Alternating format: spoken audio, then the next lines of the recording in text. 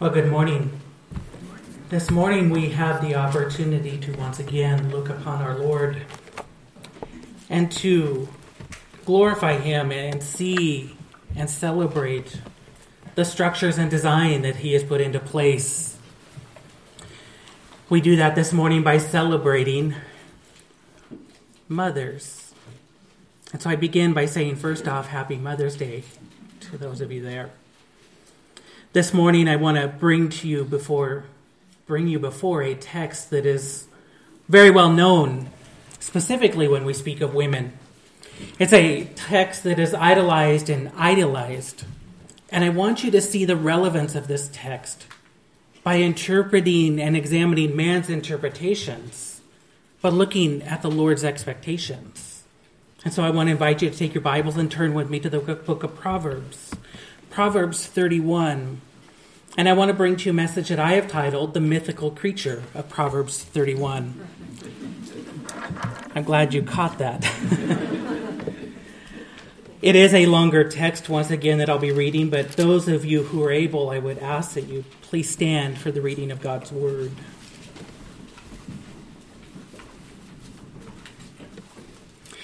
Proverbs chapter 31, and I'm going to begin reading in verse 10. An excellent wife who can find? She is far more precious than jewels. The heart of her husband trusts in her, and he will have no lack of gain. She does him good and not harm all the days of her life. She seeks wool and flax and works with willing hands. She is like the ships of the merchant. She brings her food from afar. She rises while it is yet night and provides food for her household and portions for her maidens. She considers a field and buys it. With the fruit of her hands, she plants a vineyard. She dresses herself with strength and makes her arms strong. She perceives that her merchandise is profitable. Her lamp does not go out at night. Verse 19, she puts her hands to the distaff, and her hands hold the spindle. She opens her hands to the poor and reaches out her hands to the needy. She is not afraid of snow for her household, for all her household are clothed in scarlet. She makes bed coverings for herself. Her clothing is fine linen and purple. Her husband is known in the gates when he sits among the elders of the land. She makes linen garments and sells them. She delivers sashes to the merchant. Strength and dignity are her clothing, and she laughs at the time to come. She opens her mouth with wisdom, and the teaching of kindness is on her tongue. Verse 27. She looks well to the ways of her household and does not eat of the bread of idleness. Her children rise up and call her blessed. Her husband also, and he praises her. Many women have done excellently, but you surpass them all. Charm is deceitful and beauty is vain, but a woman who fears the Lord is to be praised. Give her of the fruit of her hands, and let her works praise her in the gates. You may be seated.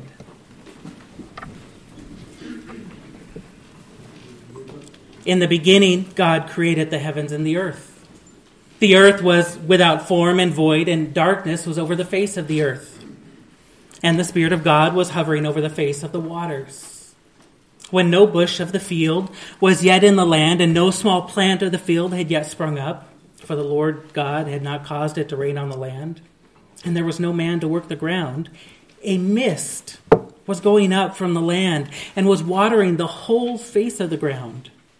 Then the Lord God formed the man from the dust of the ground and breathed into his nostrils the breath of life, and the man became a living creature. Then the Lord God said, "It is not good that man should be alone. I will make him a helper fit for him." And so the Lord caused a deep sleep to fall upon the man, and while he slept, took one of his ribs and closed up its place with flesh. And the rib that the Lord God had taken from the man, he made into a woman and brought her to the man. Before all women were, Eve already was. As the very first woman, Eve occupies a unique place in history. She is the only woman to know the perfection of the Garden of Eden. She is the only woman to experience a perfect relationship with God before the fall. In that fall, though, she also finds herself shouldering the blame first justly from God, but also unjustly from Adam. And as the first woman, all of humanity traces its lineage to her. However, the account of Genesis 1 and Genesis 2 points to something else unique about Eve. Throughout all of history, since the beginning of creation until now, and from now until the end of the future, every person has had a mother, except Eve. Eve holds the distinction of being the only woman, and Adam the only man, who have never had a mother.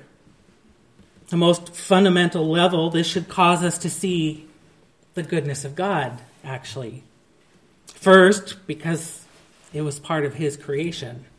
And the fact that God created them, we should be able to look upon that and say, this is part of God's goodness. Because indeed, God looked at creation and said, it was good.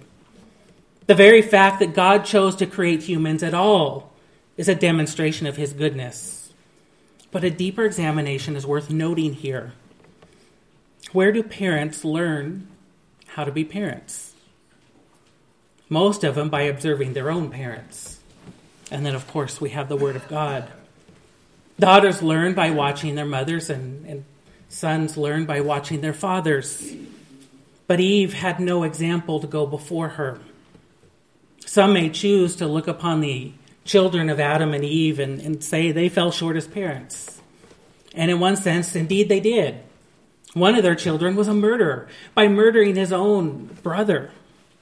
But we must also remember that at this point in creation, we've the fall, and so creation is influenced by sin. This means that Adam and Eve, living with the sin in them, indeed probably fell short, as any parent does these days. But the fact that Adam and Eve could parent at all is a demonstration of God's goodness. Because it means that at this point, God has revealed himself enough and revealed his plan enough that they have enough knowledge to even parent at all, that they can even raise their own children. And so we look upon Eve and recognize her unique role as a mother without a mother herself. The life of a human is impossible without the life of a mother. This is just part of God's designs. Ultimately, we know that the Lord is the one who creates all people. The psalmist has declared, "You created my inmost being. You knit me together in my mother's womb." That's Psalm 139. Even in that declaration, though, we see that God's design was to use a woman for the continuation of family. While he had no human father, even Jesus Christ had a human mother.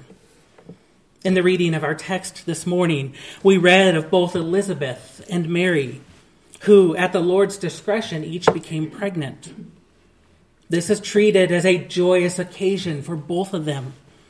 At one point, Elizabeth, as they meet, Elizabeth and Mary, Elizabeth declares this to be a tremendous blessing in verse 42 of Luke chapter 1.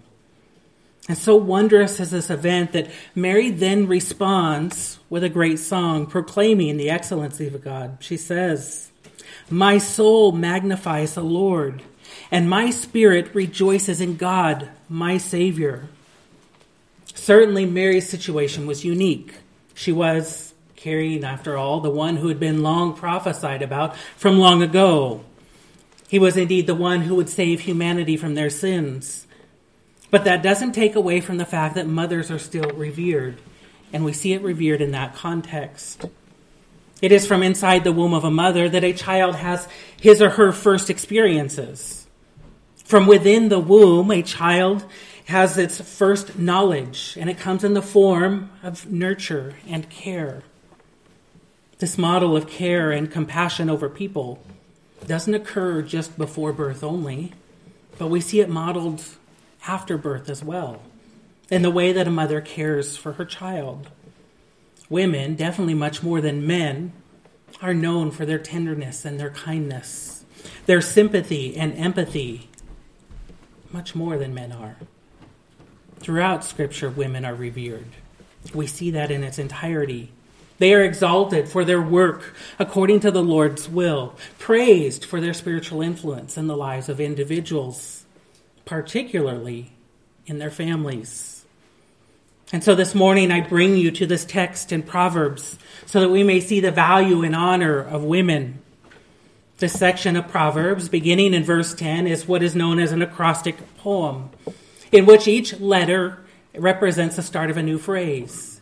In English, it would be the first phrase begins with the letter A, the second phrase begins with the letter B, and so on, except, of course, this uses the Hebrew alphabet. And so that's what we see here. And fittingly, this is the end of Proverbs, of all the chapters that we've just read. And it becomes to the climax of Proverbs, exemplifying what indeed is wisdom. Everything that has been said since Proverbs chapter 1, verse 1, culminates on these points, acting as a summary of everything that has been taught. This particular text is just as intimidating today as it was when it was written. It sets a standard by which many women measure themselves, and probably the standard by which many men evaluate women. And yet it is a standard unachievable in the human flesh. From this text, people easily create a model of the ideal woman, a mythical creature who is idolized and yet impractical. And so this morning I want to place this text before you, and I want to remove those unattainable expectations and highlight the excellencies of a woman. And so we begin. I want you to know first the woman's rarity. The woman's rarity in verses 10 through 18.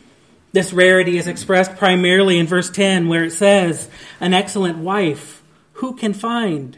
She is far more precious than jewels." It's worth noting that the word wife here in this text is the same word as translated woman in verses 29 and 30. And so it's more appropriate to say, "An excellent woman, who can find?" Simply by asking that question, who can find her, the author is suggesting that a woman of this quality is rare. So rare is this woman, it is compared to the rarest of jewels. And she is said to be far more precious than any of those. Remembering the movie The Titanic that was released in 1997, we see that the whole movie is tied to the one jewel, this blue diamond that is known as the heart of the ocean. It is so rare that one man considers it the most precious gift that he can give to his soon-to-be bride, Rose, because it's the most costly gift he can give her. It is also so rare that the story comes in that a group of ocean explorers are spending millions of dollars and years of their life searching the wreckage of the Titanic, trying to recover this one jewel. And then at the end of the movie, it is revealed that Rose, who survived the sinking of the Titanic, is actually still in possession of it. Still in possession of this heart of the ocean. And do you remember what she does with it? She saunters towards the back of a deck on the boat she's on, and she ascends this barricade, and she takes that blue diamond and tosses it back over into the ocean. At 14, I still remember the rave reviews that movie received. They were glowing, and everybody loved this production. But yet everybody seemed united in their anger in one thing, that she threw it over. And they kept asking, why did she throw it away? The reason they asked this is because to them, the rarity of something like this, the history it contained, and the monetary value of it meant that this was something to be treasured and enjoyed. And so it is with the woman of Proverbs 31. In fact, she is far more precious than even that. And so we see here what it is that makes her so rare.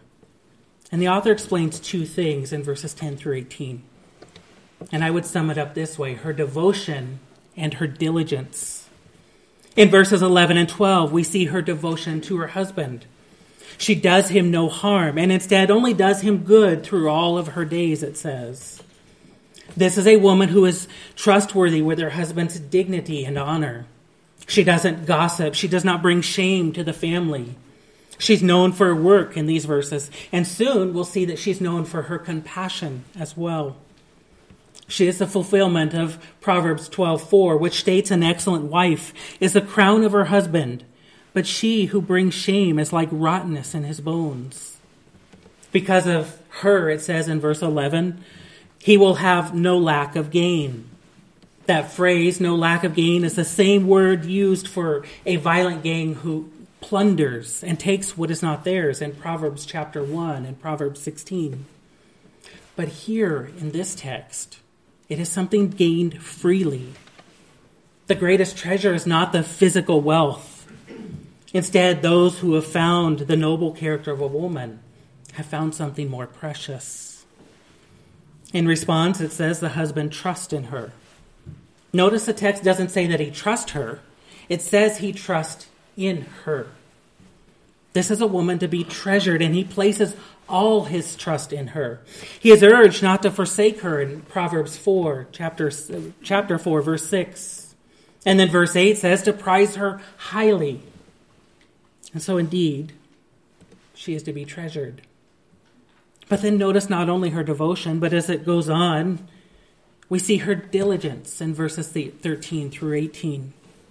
Just reading these verses serves to place a lot of pressure on any woman. It says she is a woman who's seeking goods and then putting those goods to work herself. She does the work with her hands. She seeks her food from afar. Verse 15, it says she arises while it is still night and provides food for her household. However, before feeling overwhelmed by the implications of such a text, you need to consider the unusual circumstances of this text. She's out there buying and selling fields. She's planting vineyards on her own property. That signifies something that most women, even in that day and age, didn't have access to. By verse 15, we're told that she has servants. So this is a woman of great prominence and great wealth. She's not your typical woman. And so before feeling defeated by this text, we need to recognize that she's living what is not a normal lifestyle of every woman. Looking upon the words of this text, we recognize, though, that this woman is not praised for her physical work. Rather, it is pointing to her character. This is a woman who is living wisely and responsibly, and that's the highlight of our text. The Proverbs 31 woman lives wisely by displaying discretion. Proverbs 11:22, it stipulates, a beautiful woman without discretion is like a gold ring in a pig's snout. But here in our text, we see that this woman indeed has discretion. What it says is that she is buying and working and selling. And that in itself displays that she's a woman of discretion. Proverbs 31 one woman also lives wisely by using her time effectively. She works with willing hands in verse 13. She arises while it is yet night, verse 15. And her lamp does not go out at night, verse 18. She's not like the sluggard of Proverbs 26:16, who is wise in his own eyes. This lady's wisdom is shown by not being a sluggard. And finally, the Proverbs 31 woman lives wisely by living according to the Lord's will and word. Notice what verse 13 says. It says she seeks wool and flax. By the word seek, we see first off the indication that she is being discerning, seeking the best of the materials that she needs to run her household. But notice further that this woman's simply obeying the Lord.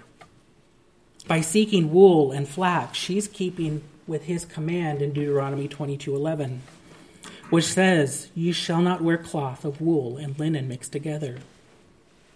And she's not mixing them in the product that she's making.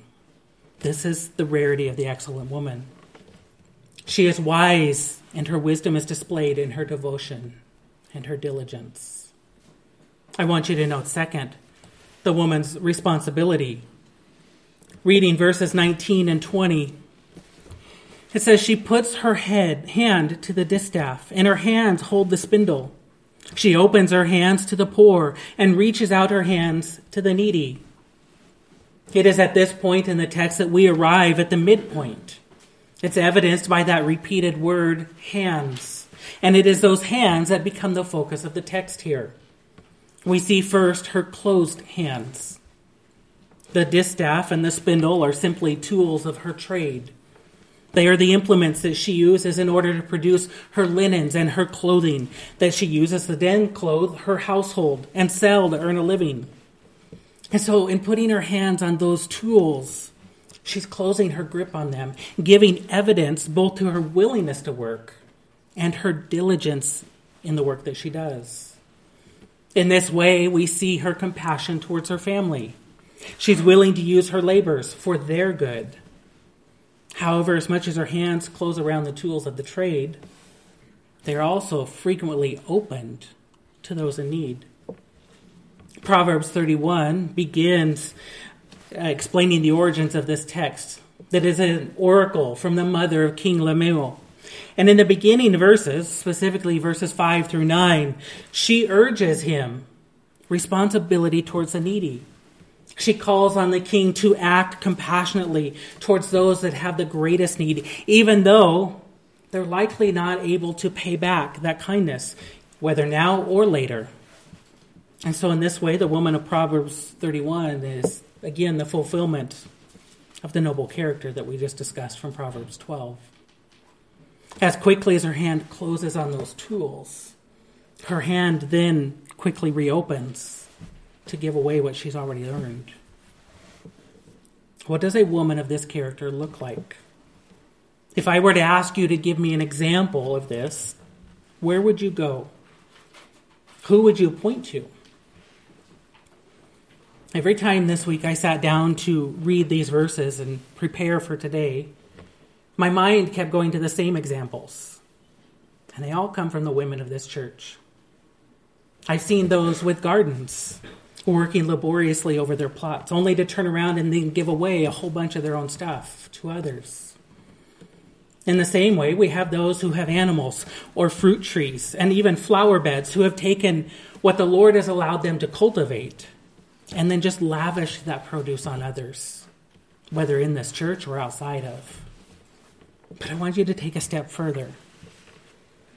When we read the text and notice that one hand closes and she works diligently, she then opens it up and gives away what she's worked for.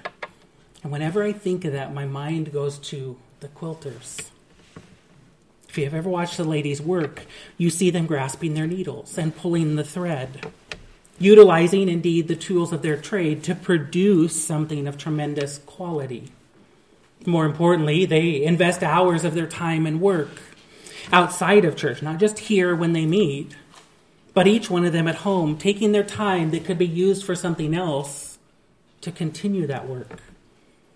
And my point is this. In the same way, they close their hands on their tools to make those quilts. And immediately, what do they do with those quilts? They open their hands and give them away. That's what we see in our text.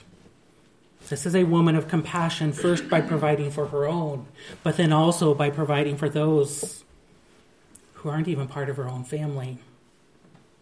In Isaiah 49:15, Isaiah compares the compassion of the Lord with the compassion of a woman. And he says, "Can a woman forget her nursing child, that she should have no compassion on the son of her womb?" More specifically, then, we see the woman's compassionate character displayed in her role as a mother. In trying to share an example of genuine compassion in human form, Isaiah draws from the example of a woman, because indeed they're often noted for their compassion.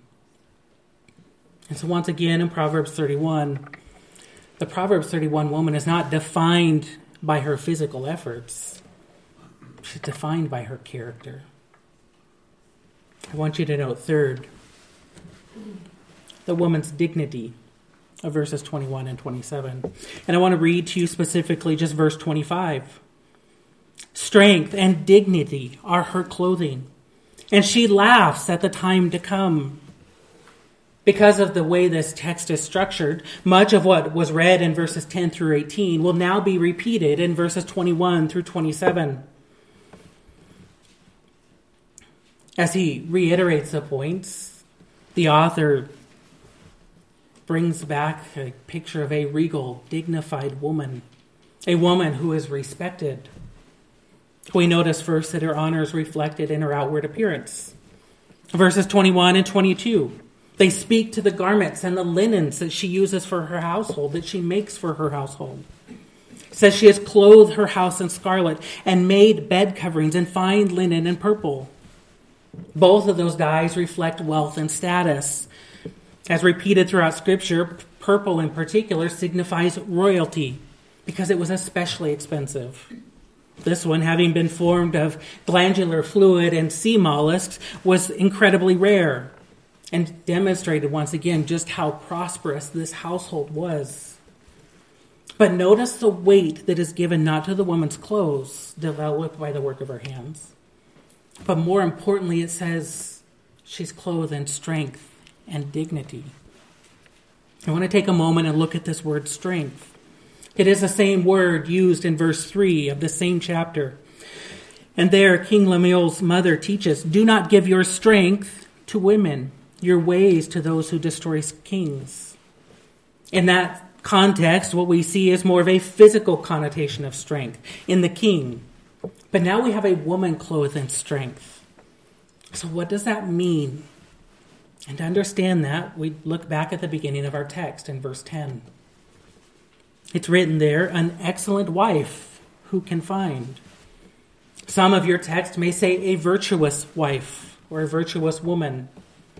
That word virtuous or excellent is once again the same word translated strength in verse 3. And I point this out for a reason. In Scripture, we see that both men and women described as strong. And so despite the claim, there is no weaker sex. What is different is we see that it's manifested differently. Here, in this woman, it is manifested by her virtue. We also see that she is a responsible administrator in verses 21 and 25 and 27. Her virtue is also displayed in her dignity of verse 25. It's seen in her wise speech of verse 26. The Proverbs 31 woman, then, is a woman of excellence because she is clothed in dignity. And now I want you to notice, finally, a woman's testimony in the final verses of the chapter. Specifically, take note of verses 28 and 31. Verse 28 says, her children rise up and call her blessed, her husband also, and he praises her. And then verse 31, give her of the fruit of her hands, and let her works praise her in the gates. Again, like the woman of wisdom found in Proverbs 12:4, this is a woman of noble character, as evidenced by the way people respond to her. Sometimes I think children are evidence of God's sense of humor, as though God said, here, you see what it's like to create somebody in your own image, and then when they grow up, they'll deny your existence. What we see here, though, is quite the opposite. Together, the children see who she is, and they call her blessed. Once again, it's not because of who she is physically. It doesn't even seem to be that they're responding to what she has done, but because of who she is in character. It goes on and says her husband also praises her. Specifically in verse 29, many women have done excellently, but you surpass them all. Notice that in verse 23, her husband is known at the gates, and he sits among the elders of the land. It was at the city gates that elders would sit, and they would hear legal arguments and render judgments. And so this is what's going on here in that time. And it is here that her husband then is known. And the context of these verses, it seems to assume that he is known not just because of his work, but because of her work. In other words, the woman is an asset, doing her work that allows him to then do his work. It's often said that behind every good man is a better woman. As much as we laugh and joke about that adage, it carries a lot of weight. The only reason I'm able to be here this morning is because of the encouragement and the work of my wife throughout the week. In commenting on these verses, specifically on 11 and 12, Jim Neuheiser writes, I've seen many great men greatly improved by the marriage to the right woman. And so indeed, her husband's going to raise up and praise her. But a woman's worth is not only praised by those within her household. We see that it also comes from outside the household as well. We see that in verse 31, that the work of her hands has shown her to be a woman of character and wisdom, so that she is then praised publicly, as evidenced by being praised from the gate. This is the testimony of a Proverbs 31 woman. While much is said about the activities of a woman in these verses, those activities always point back to her attributes. She is notable and noble not because of what she did, but because of who she was. And that impacted what she did. So before us in our text this morning is a description of the woman's rarity. A woman in this text is described as rare and to be treasured like precious jewels. We see a description of a woman's responsibility. She labors for her family and for those outside of her family, opening her hands to the needy. Additionally described as a woman's dignity. Despite the work of her hands producing clothes and linens and garments, she is clothed in strength and dignity. And finally, we're offered a description of her testimony, in which she is praised inside the house by her children and her father, but also outside the house by everyone else. Reading through this text, we see this long list of what this woman has done, intimidating every woman and every reader and convincing them that they must do the same. But again, these are special circumstances for a woman of specific status and specific wealth. More importantly, what is displayed in this text is the character of this woman and not her work so much. Her character is derived from one source and is found in verse 30. The text reads, "Charm is deceitful and beauty is vain, but a woman who fears the Lord is to be praised." She's driven not by fear of man, but by a fear of the Lord. And what are the consequences of having a fear of God? Wisdom and knowledge. Proverbs 9:10 says the fear of the Lord is the beginning of all knowledge. Proverbs 1:7, the fear of the Lord is the beginning of all wisdom. Outward appearances such as charm and beauty are meaningless if they're not accompanied by a healthy fear of God the Creator. In fact, she has no concern about those outward appearances. She's more concerned about her inward heart, which begins with a reverence for God. And in fearing God, then she is a woman of wisdom. And she lives by that wisdom, is what we're seeing in this text.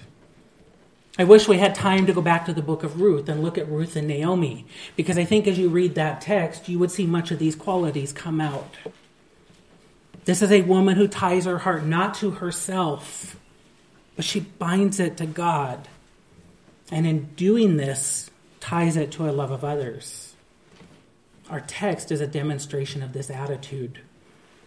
For so long, this text is read as an intimidating characterization of what every woman should be, chaining her to these physical labors. But it's not the physical labors that draw attention and praise. It's her character of loving God that is displayed in a love for others, which is exactly how Christ summed up the law and the commands of Scripture. Is it not? The Proverbs 31 woman is not a mythical creature unattainable for any woman. The Proverbs 31 is simply a woman following Christ. And so it's not so much about what a woman does, but more about who she is. Let's pray. Our Father God, we come before you grateful for your design, grateful for the way you've implemented your creation, bringing forth the family as a structure and unit to all of society, Lord. And Father, today we get the privilege of celebrating your design of women, Lord. We give you great praise, knowing that indeed you are a perfect God, that this was a perfect plan. And Father, we're grateful that we get to reap the benefits of that today. We thank you for mothers and grandmothers and sisters and siblings and friends, Lord. And Father, we give you just glory for that.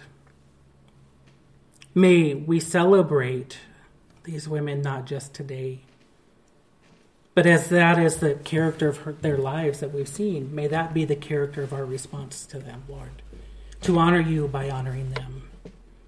And so, Father, we commit all of these things to you, thanking you for who you are. In your holy and precious name we pray. Amen.